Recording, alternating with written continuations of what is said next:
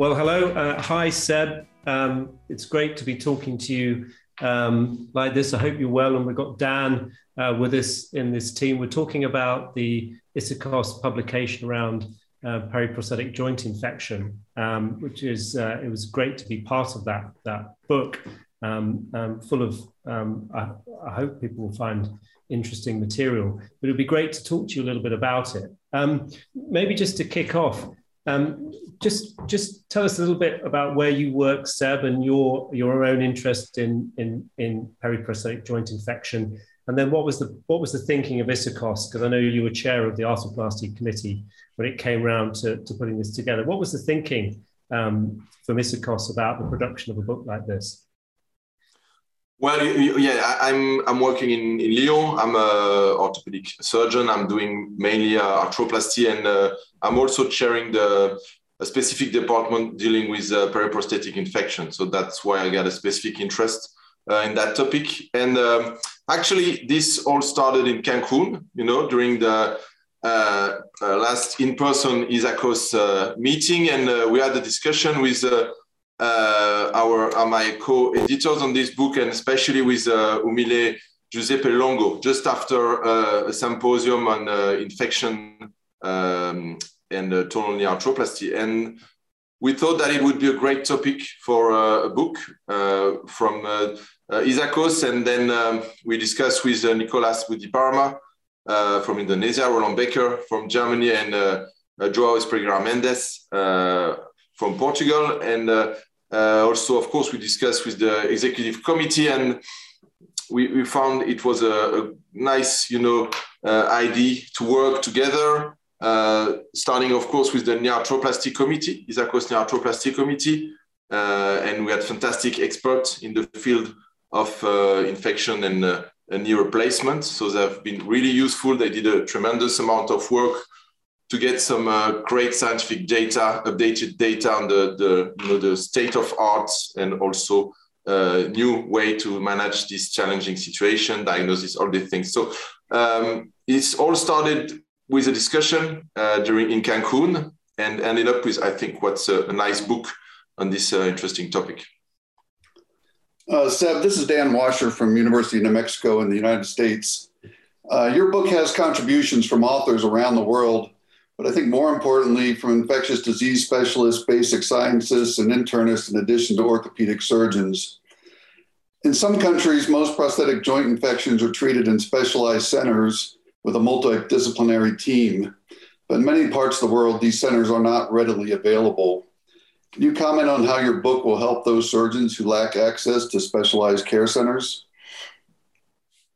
Yeah, that was one of the main ideas of this book. And I think that's also one of the goals of Isakos, is to try to share knowledge, especially for surgeons who have not an easy access to this amount of knowledge. So the idea was to provide some guidelines. And you're absolutely right, the multidisciplinary team is crucial when we're dealing with periprosthetic infection.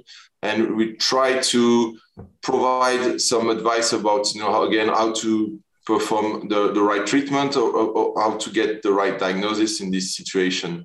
So the idea was exactly to provide some, data on what's the state of art, and to make this, easier to actually use in their own practice, whatever, actually, as you said, you have access to a specialized center or not. Great. Thanks, Dan. And Seb, it's very interesting, isn't it? So I'm Andy Price, and as you know, I work in Oxford, and again, I'm also part of a specialized bone infection unit, and really interesting work. But I think we all live in this world where we kind of recognize that whatever treatment, however, whatever advances have been made, and if you look at DARE, 1-stage, 2-stage, all of these active attempts to reduce infection, we still have quite significant recurrence rates. They differ, as you know, and but still you might expect 20% of cases for there to be recurrence. How do you account for that, and where do you think we are with infection? I still think it's the thing that arthroplasty surgeons fear. What's your view? I agree.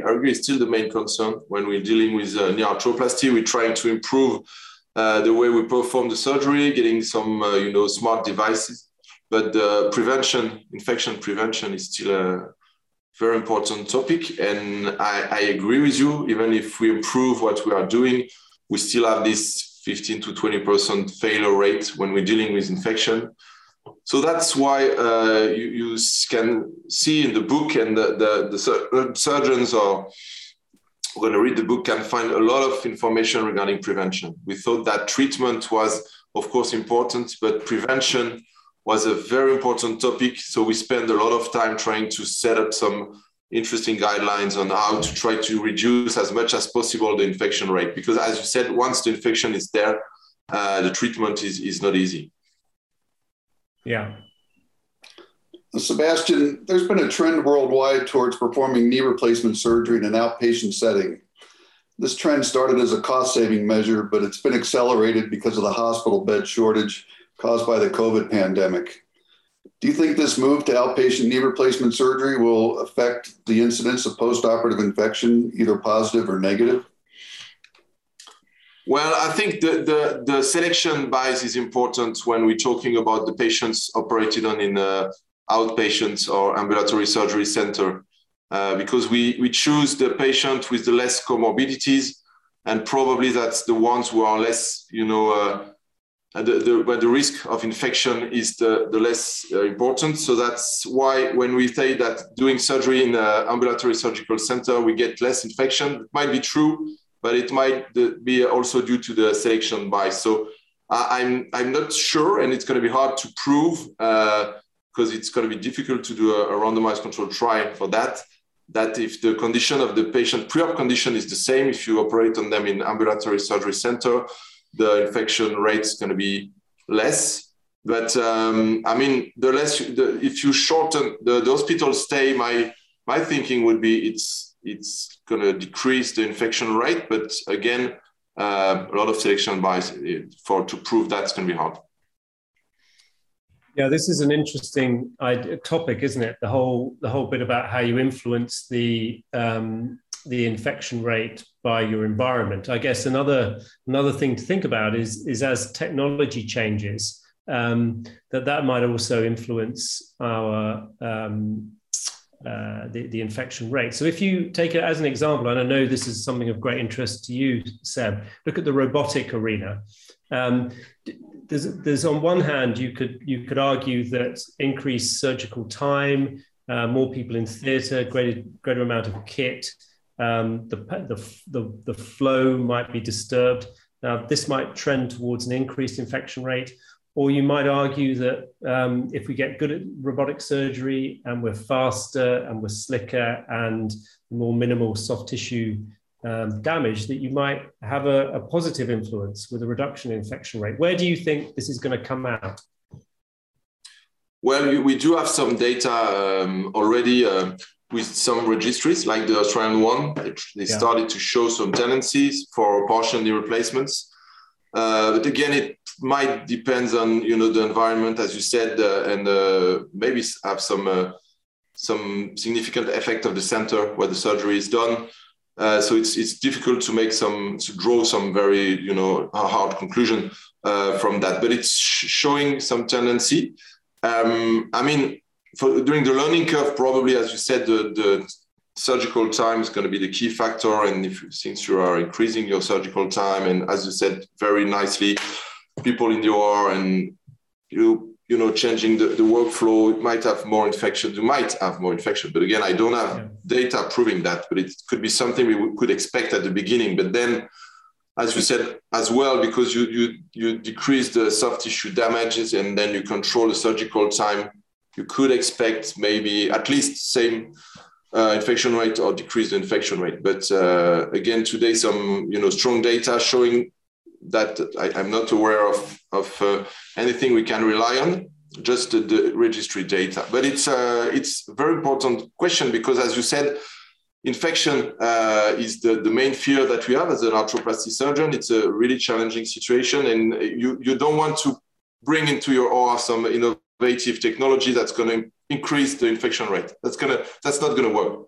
So we have to know, and we have to make sure that we are not increasing the infection rate, bringing some new devices in our OR. So it's a very important question, and I think this is something we should work on to try to document that. We did some studies with some more robots regarding portioning as well in my department to try to show if we were increasing the complication rate, infection rate.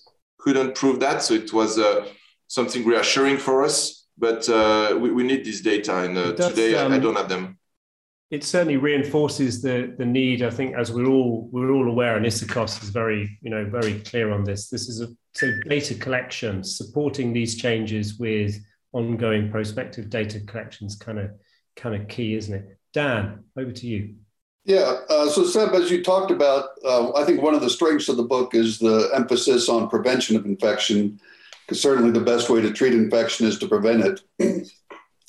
Some arthroplasty centers are moving to routine use of vancomycin as a prophylactic antibiotic.